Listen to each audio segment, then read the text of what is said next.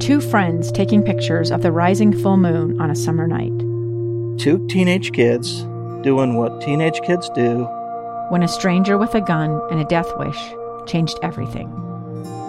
It was violent, it was senseless, and I will never understand it, I will never accept it. I'm Amy Donaldson, and unfortunately, we're all too familiar with stories about how violence shatters lives. But what we rarely see is how they are rebuilt. In a new podcast, The Letter, we relive tragedy, but only so we can hear the rest of the story. The struggle to reclaim lives, the realities of grief, and the possibilities of forgiveness. I believe in miracles. Sometimes I thought, there are no miracles. Yeah, there are, and this is a big one. Follow The Letter at theletterpodcast.com or wherever you get your podcasts. This is Live Mike. Check 1, 2. With Lee Lonsberry. From Utah's Capitol Hill to your schools, taxes, and all the breaking news. Hear it on Live Mike with Lee Lonsberry on KSL News Radio. Hey, welcome to this episode of Live Mike. I am Lee Lonsberry, Tuesday afternoon. Welcome to the program. On today's episode, we're going to cover a lot of ground. And I say that almost every day because it is almost every day absolutely true. Absolutely the case today. We'll be speaking in just a moment with Deidre Henderson. You know that name very well. She, alongside Spencer Cox, running as lieutenant governor, yesterday secured the Republican nomination. It is now on to the general election, where Spencer Cox will face Chris Peterson, the Democrat nominee, who we will speak to in the next segment. So we're going to hear from both campaigns as they both enter into the general election, where it is Republican versus Democrat right now. This is it. So you start paying attention today. Get yourself informed and ready to cast your ballot in November. Also on the program today, we're going to be looking at an issue that is facing big cities across this country. In Salt Lake City and the larger cities of Utah, not immune. And it is this relatively common practice of individuals who find themselves living in the big city deciding, hey, maybe it's not so worth it anymore. Maybe I can work remotely, let's say indefinitely.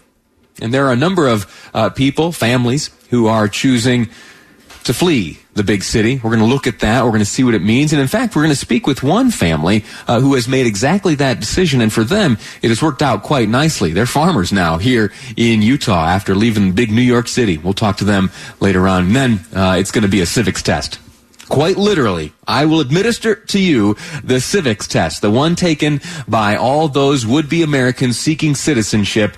And we're going to talk about the results and some of the unfortunate realities at play when that test is administered to certain Americans. There is an age cohort that does very poorly on this test. We'll dive into it later on today's program. But right now, to kick things off, let me welcome Deidre Henderson, starting off with my congratulations. Deidre, how are you? Doing great. Thank you so much, Lee. How do you feel this morning? Well, I feel really good this morning. It's been an interesting week. Obviously, it took a while for us to get results back. We were pretty sure last Thursday evening that we were going to win the race after those results came in. But you want to be cautious and you want to be sure. And it's been a really interesting ride, and we're really grateful. We're really humbled by the level of support of our volunteers and those who voted for us. It's just been an incredible experience. Yeah. You and I first met about 12 years ago. You were then working on the Chaffetz campaign as he was seeking a seat in Congress, victorious there. Since then, you have been a state senator, a congressional candidate yourself. Now, you're, of course, the Republican nominee for the office of lieutenant governor here in Utah. Life is funny, and it oftentimes takes us in places we wouldn't predict. Before you got the call from Spencer Cox back in March, did you ever picture yourself in this position? No, I didn't. It is interesting because 12 years ago, as you mentioned, Lee, I was making I was a volunteer making phone calls on a campaign, on a congressional campaign. Never been involved in politics, never done anything more than voting. I'd never even been to a caucus night or anything like that. I'd never been a delegate. I didn't even know how to do that sort of thing. And now, here we are. And it is really interesting, but I've seen this formula over and over again, not just in my own life, but in so many other people's lives. The formula of, those who show up and those who step up and those who speak up really can make a difference. It's not hard to make a difference, and it's the beautiful thing about our form of government and the way we have this citizen participation in our government. I just love it. Be there, be informed, and be ready to say yes when the opportunity presents itself for you to serve. That's an admirable lesson to extract out of the past decade or so. Looking forward, there are certain historical realities here in Utah. We haven't elected a Democrat to the office of governor since, the 70s. And with that said, you can't take anything for granted. What will be the focus of the campaign between now and November? Is it another round of service projects?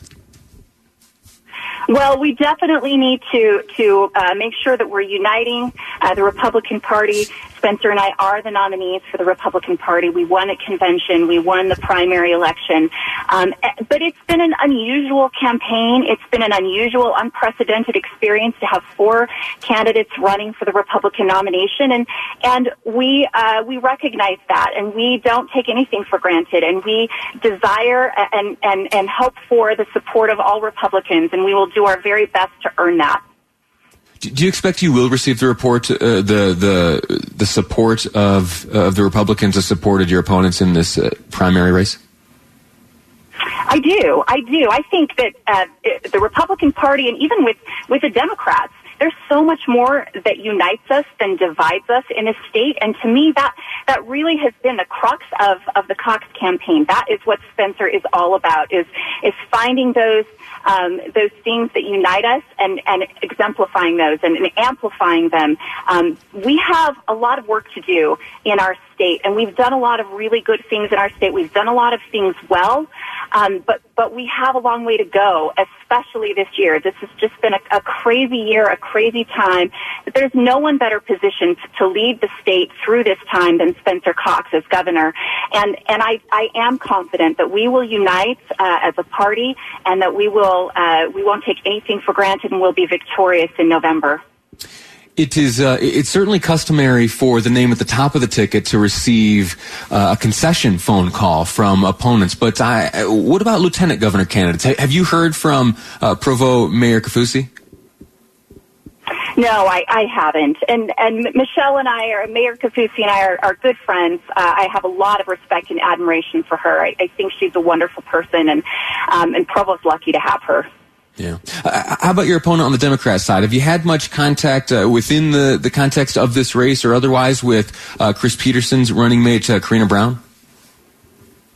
You know what? I haven't. I did meet Chris Peterson for the first time a couple of weeks ago at the Utah Taxpayers Association convention, and that was he was a very nice gentleman. I look forward to getting to know him better. He seems like a really good person, and someone who's going to represent his party well. Last question I'll ask you. I saw a social media posting of yours this morning. They showed a large sign reading congratulations in front of your home. You're a wife. You're a mother of 5. What's the family had to say since you secured this nomination? My family is incredibly supportive. I have to give a shout out to my husband. He goes beyond being supportive, and sometimes almost like he's just my biggest fan. And I love him so much, and I love that about him, that he is so happy to see me succeed and to see me live my dream, and be involved in public service. He's certainly had to take a lot more on his shoulders during the past 8 years during my Senate service, but my children and my husband are incredibly supportive. They're very proud of me, and I couldn't do any of this without them. And honestly, I do this for them. I want our children to have opportunities when they're grown, and that's what this is all about. We want our children to have better opportunities and live better lives than we were able to live. That's the American dream. That's the Utah dream. And that's what really Spencer and that's what our public service is all about. Very good. Deidre Henderson, Republican nominee for the office of Lieutenant Governor here in the state of Utah. I'm proud of you, and I'm proud to know you. Thank you for your time. Thanks, Lee. Alrighty. We're going to take a quick break, and when we come back, we're going to shift gears over to the Democrat side and again speak with Chris Peterson. He now is on day one of the general election race. It is now Chris Peterson versus Spencer Cox for the office of governor here in the state of Utah. We'll get a sense of how things look from his perspective next on Live Mike. I'm Lee Lonsberry, and this is KSL News Radio.